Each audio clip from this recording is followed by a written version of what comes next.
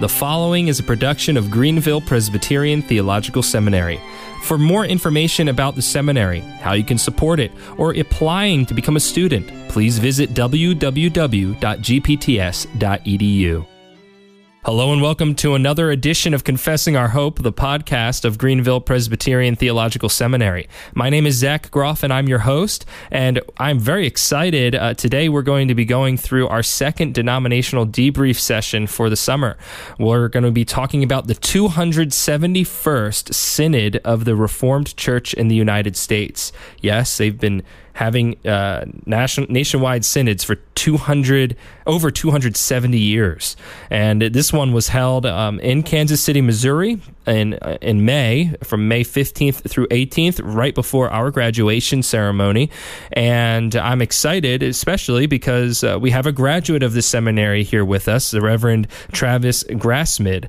And Travis is the pastor at Zion Reformed Church in Menno, South Dakota. He's, like I said, a graduate of the seminary. He graduated in the class of 2008, and he's ministered in both the RCUS and the URCNA, so the Reformed Church of the United States and the United Reformed Church North America.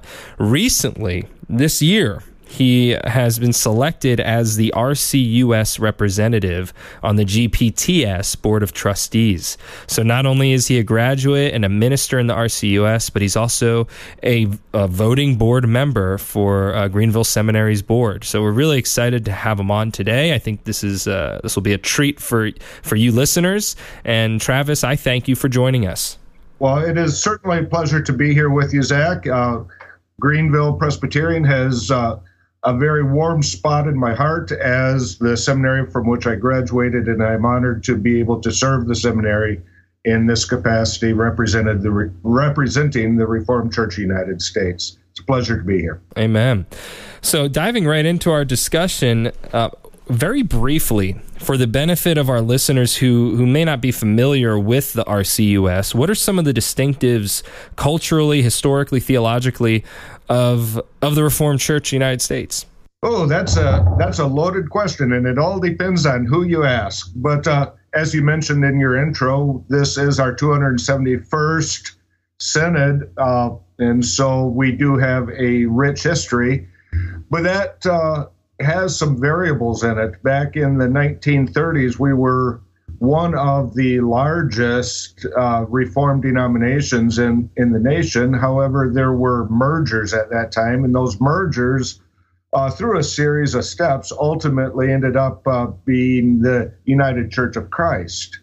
However, there were a handful of churches, primarily situated, the heartland being right here in Menno, South Dakota, but primarily situated in the Dakota region, who were immigrants. They were German, but they had spent a couple generations in Russia, and from Russia they had moved during the land grant times, and they settled here in the Dakotas. And still speaking German, they established their own classis.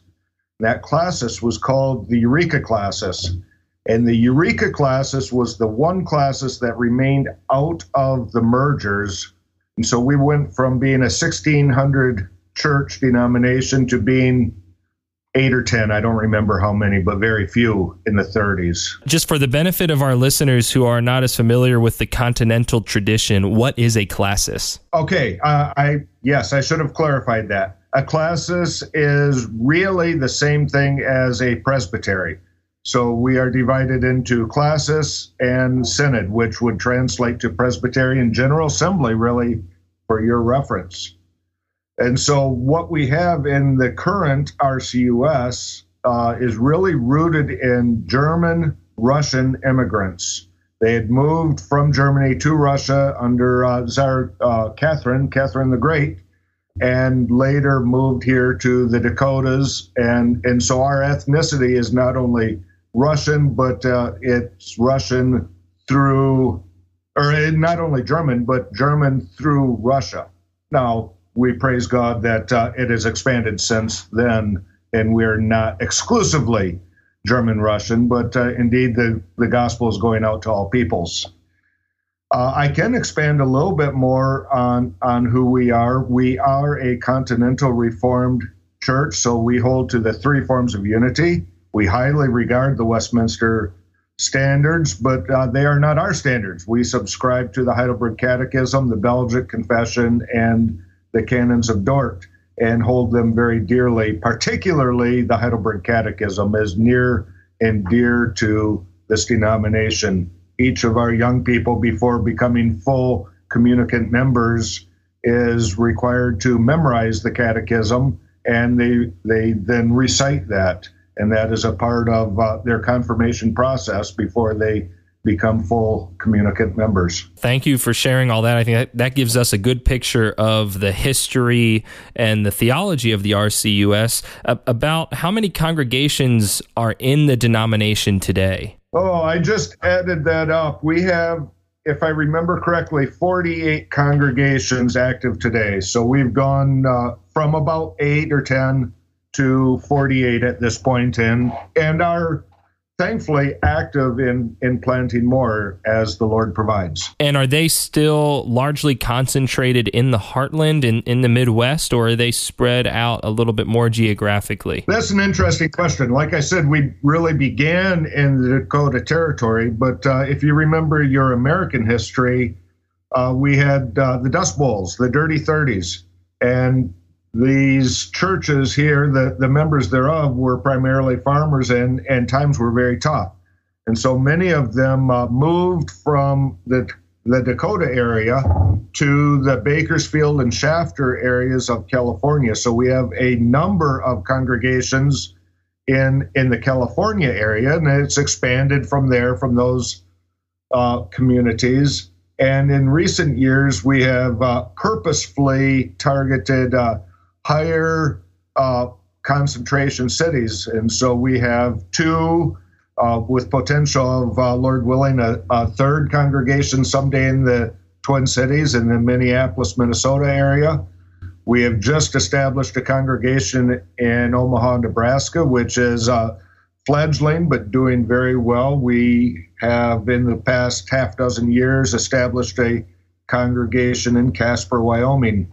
And we are purposefully aiming those higher population areas because, frankly, the agricultural, the rural areas are dying out.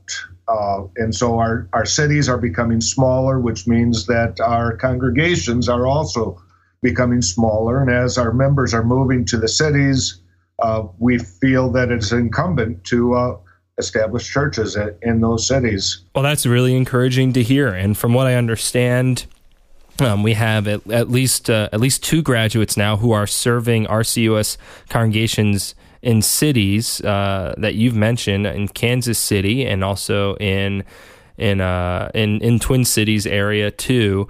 And there's probably more that I'm not as aware of as I myself grow more familiar with the RCUS. So all of that, thank you so much for giving us a picture of the denomination. And now shifting gears a little bit into a discussion of the Synod. Who attends the RCUS Synod? Is it just your pastors and ministers, or do elders attend as well? Every one of our pastors is a delegate to Synod and is expected to be there. They must submit an excuse if they are not going to be there. The ministers are actually members of both the congregation, but their credentials are in classis, and so they are de facto delegated to Synod. But each congregation also sends one delegate. So each congregation will send an elder delegate. At least the vast majority of them do. They are all expected to. And so in practice, what you normally have are 2 delegates from each congregation, 1 minister and 1 elder. And that seems to work out very well. The churches are then represented equally and fairly. And that answers my question of what the ratio is like. You described that very well for us. So how many delegates then or were present this year? I know you said you had between 40 and 50 churches, right? And so that would make somewhere in the ballpark of 90 to 100 delegates possible. But how many were actually there? Yes, you put your finger on the issue there. They're not all there. Of the 48 churches and some retired ministers, we had 44 ministers answer the roll call at the beginning of Synod, and we had 32 elders. So that means that at least 16 congregations did not have an elder present for the deliberations, which is too bad. But some of them are very small, and it is a burden. Frankly, it can be a large burden for some of those congregations. We have that same issue even in the PCA, which is a much larger denomination. But I think every denomination struggles with that. But the value of connectionalism is such that the expense and the sacrifice is worth it. And I think it's incumbent upon us to engage in those national level courts of the church in order to provide oversight and accountability and correspond and collaborate in mission works at that level, and it's biblical, which is the most important support for us. This is a biblical directive. That's what we believe as Reformed and Presbyterian churchmen. So, I guess this is a simple question. Was every congregation then represented between either ministers or elders that were there, or were a couple congregations unfortunately left out in terms of representation? Sadly, there were a couple congregations which were left out, and primarily those were small, struggling congregations that may only have one or two elders. They were probably farmers, and it was calving season, it was planting season, and understandably they were hindered. But yes, there were a few primarily smaller congregations that were not present, but they were certainly all invited. Understandable.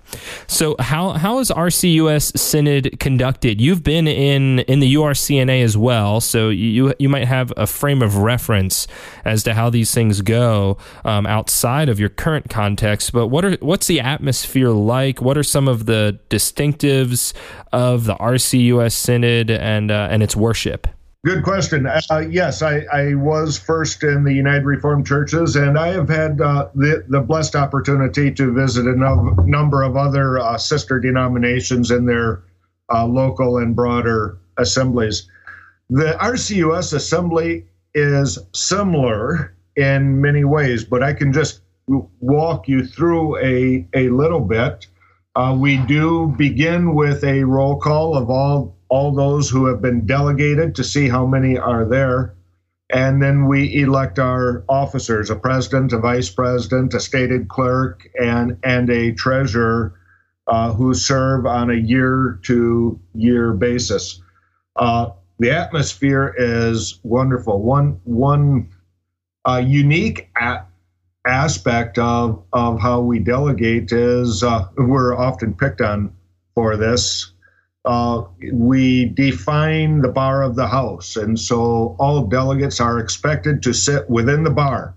And of course, that brings up a few jokes among the visitors.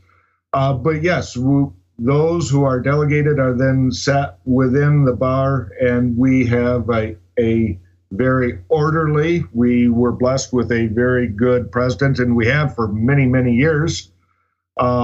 Who led the deliberations in an orderly fashion. All things were done decently. And it was a generally congenial atmosphere. There are, of course, always times when opposing sides butt heads, and it can get a little bit difficult, but those are always resolved in a timely manner.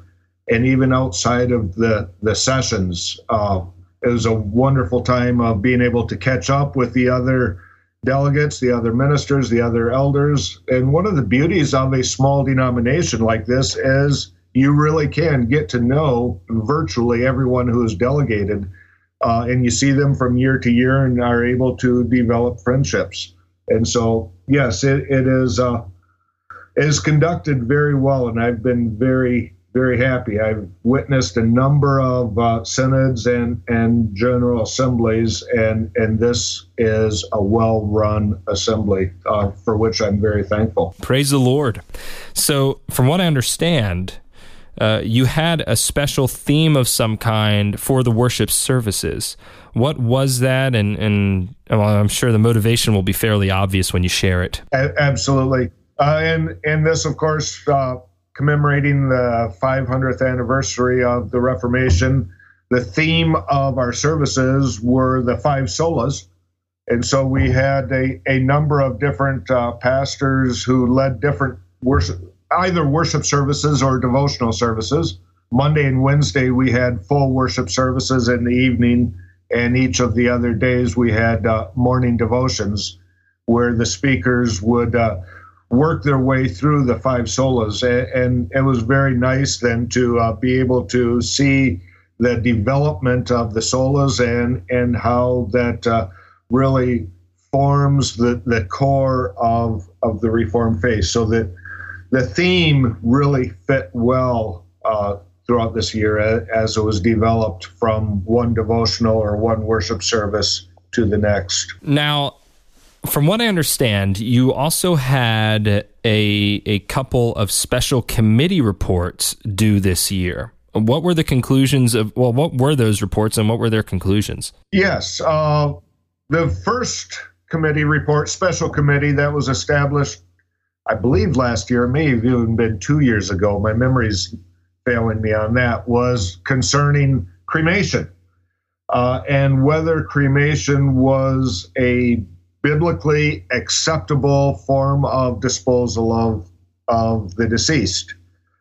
Now, sadly, they did not conclude their work. I believe that their notes may have burned up, but they asked for one more year to complete their report, and that was given. The second special committee was actually given to Synod last year, that originated out of the Western classis of the RCOS, which is primarily California, and that dealt with the current issue of two kingdom theology. Western classis wrote a very good, in many ways, paper, and they adopted that paper concerning two kingdom theology and passed it along to Synod for adoption.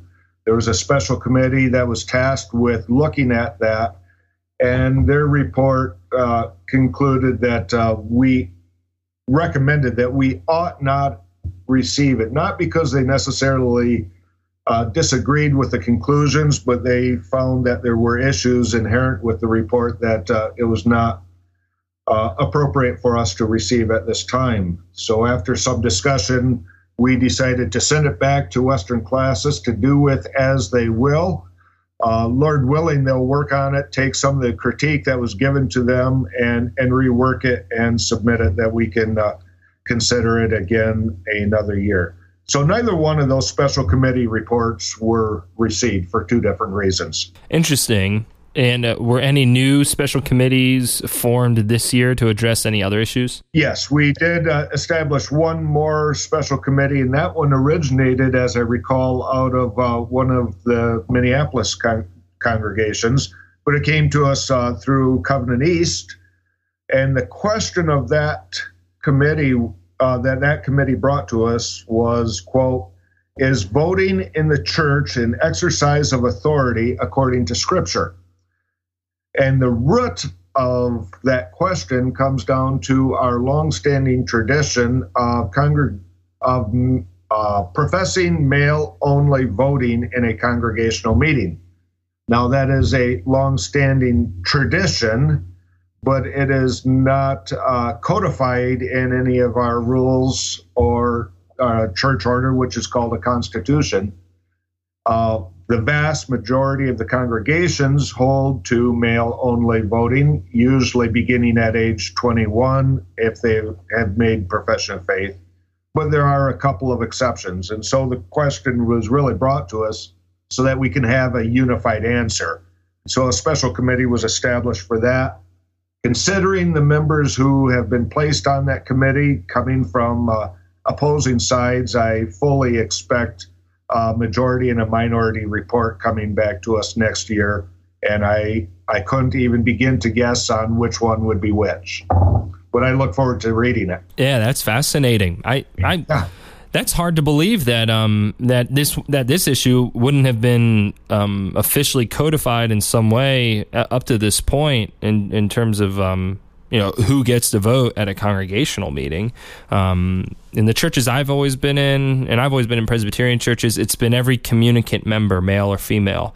And so this committee will have a number of things to work through. They're going to have to work through the question of male-only voting versus men and women voting, but then also the question of the age of voting, because you have now young adults in your congregations who are communicant members but not permitted to vote, and it's just a unspoken rule that's been practiced. Well, that gives me something to look forward to next year. I feel like I'm in the know. That's good. That's what these denominational debriefs are for. We're still arguing about whether they can vote, not whether or not they can be ordained to any sort of office. So, yes, it's a question that really has to be dealt with. This past year in the RCUS witnessed the loss of some of your ministers, but also the welcoming in of candidates who have either completed their seminary education or were about to at the time of synod,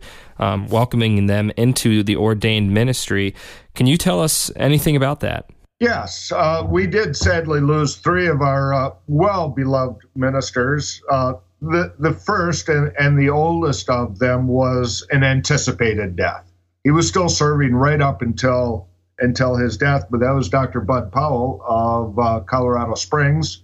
Dearly beloved. He was, in fact, the primary examiner when I came into the RCOS, and he is certainly dearly missed already. Although this was an anticipated, he was retiring because he knew that his days were short, and that pulpit has now been filled, and we are thankful for that. The next two were younger men that died somewhat unexpectedly, in one case extremely unexpectedly, of a massive heart attack. Reverend George Sims died. He was he was the minister of Watertown, South Dakota. And then Reverend Darrell Kingswood died suddenly in January. He was the pastor of Hope Reformed Church in Sutton, Nebraska. So those three piled on top of each other throughout this year really took its toll, and you could feel the hurt among the delegates. In fact, the abstracts, which are really the minutes of Synod, were dedicated this year to those three pastors. There were a number of elders who had died also throughout the year, and those were noted as well. We did receive one new minister up to a small North Dakota congregation, Ashley, North Dakota, received Pastor David Irwin, I believe from the PCA, but I'm not 100% sure. So he is our newest minister. And yes, we do also have a graduate of Greenville. He is not ordained at this point, is my understanding, but he is stated supply in Kansas City, and that is Mr. Chris Campbell. And we're very thankful for this young blood that is coming into the denomination as well. We did also receive one in a similar, also a recent graduate of another seminary who will be serving in Shafter, California. And so we're very thankful for the young men that the Lord is raising up to fill these pulpits, which sadly were vacated unexpectedly. So we're very thankful for that.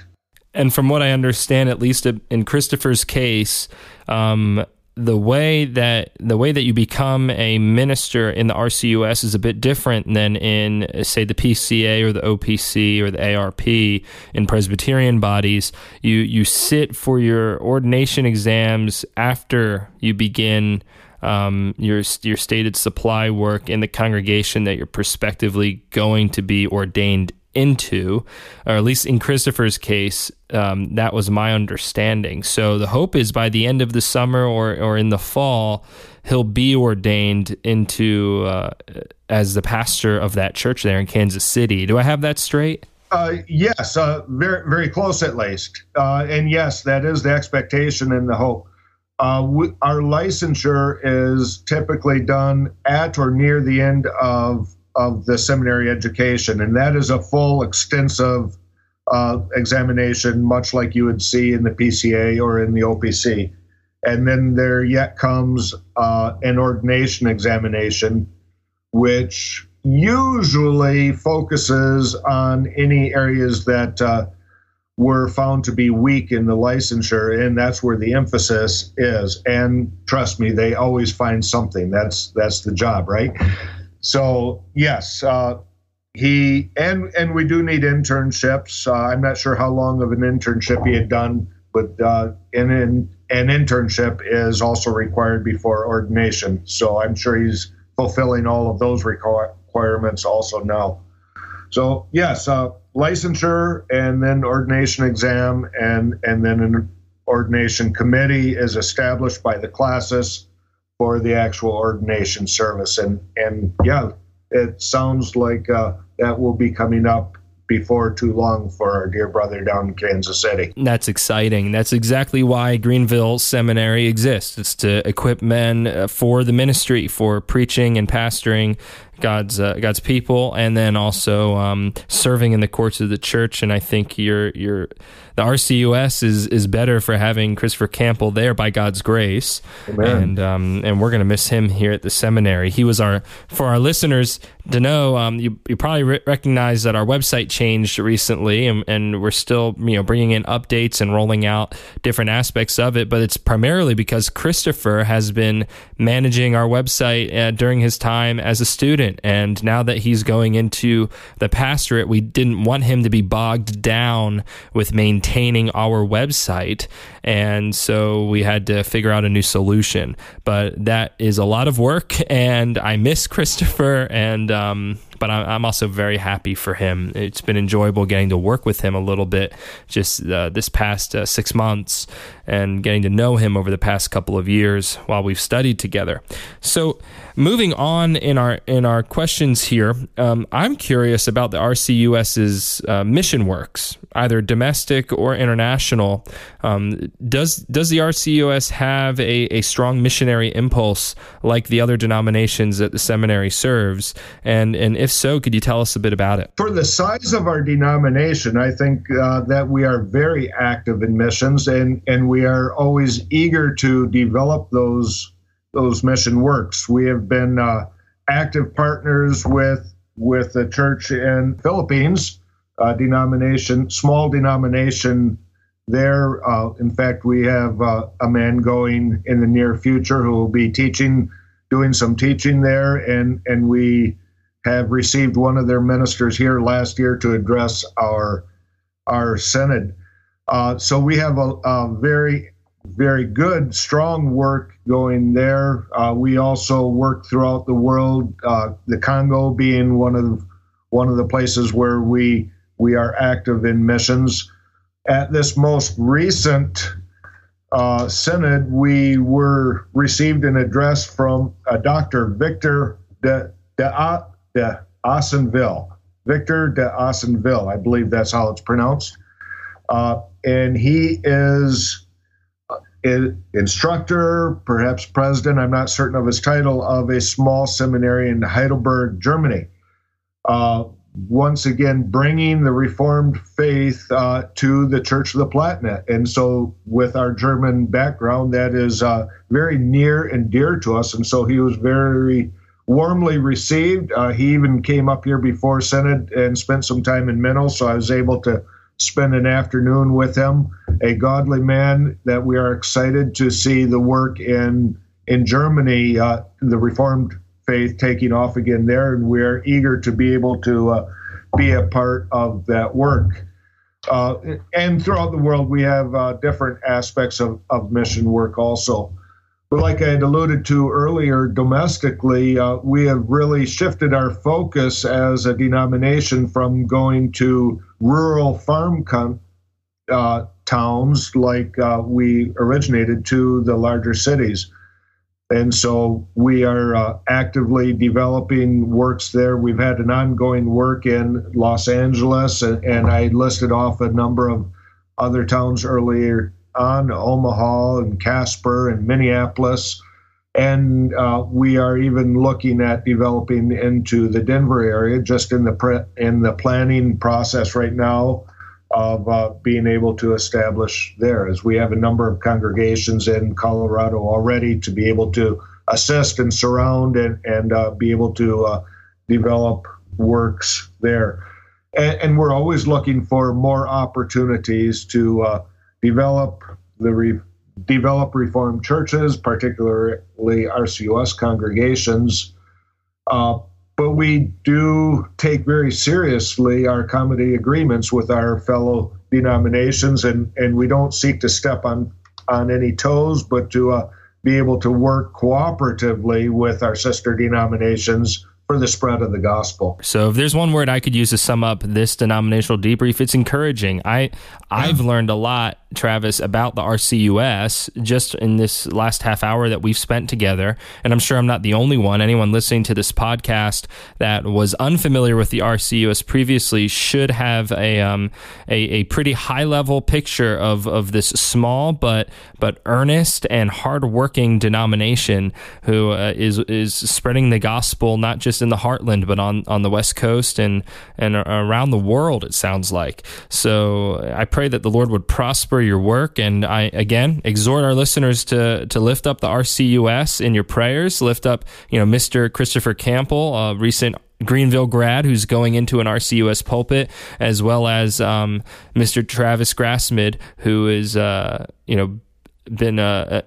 been graduated from Greenville for a number of years and serving in Christ's church in a number of denominations, but most recently and currently in the RCUS. So I'm looking forward to getting to know you all more. And I believe next year it's my turn to come to Synod on behalf of the seminary, and I'm excited to get to know the delegates that are there and get to share some table fellowship with you men, as well as observe the business of the Synod, and particularly to hear this report back, or at least a preliminary report back on the issue of who gets to vote in congregational meetings, because I think that's going to be fascinating. I thought I was too young to witness any of those kinds of discussions, because I thought all of that was settled like 150 years ago. So I'm excited to get to witness it next year.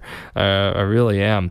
Now, I want to leave you with the final word, Travis. You could share with us the single most encouraging takeaway from Synod, or you can just give us some final thoughts that you'd like to share with our listeners. Go right ahead. If I were to try to summarize this most recent Synod, and honestly, it would summarize all of the synods that I have attended thus far, it would be a true, heartfelt commitment to being faithful to Scripture. Sola Scriptura, which was our first message that we heard at Synod anyway. Dr. Bob Grossman delivered that message. But there is a true commitment to Scripture and to faithfulness and a love for God, which I praise God for, being able to serve in such a committed denomination. I truly love it. And I love that we are able to partner with Greenville Presbyterian. Like I said at the beginning, a seminary that is near and dear to me because I am a graduate of it. But we truly, as a denomination, love Greenville Seminary. We support a number of seminaries. Greenville is one of them. But I love being able to serve on the board. I really look forward to meeting you and all the other students and reacquainting myself with some of the faculty that are still there, meeting some of the new ones, and look forward to seeing you when you attend also next year at the Synod. They'll be good to be able to spend some time with you at that point also. So I thank you for this interview and the opportunity to speak of the work of the RCUS. Thank you, Travis, and God bless you. You've been listening to a production of Greenville Presbyterian Theological Seminary. For more information about the seminary, please visit www.gpts.edu.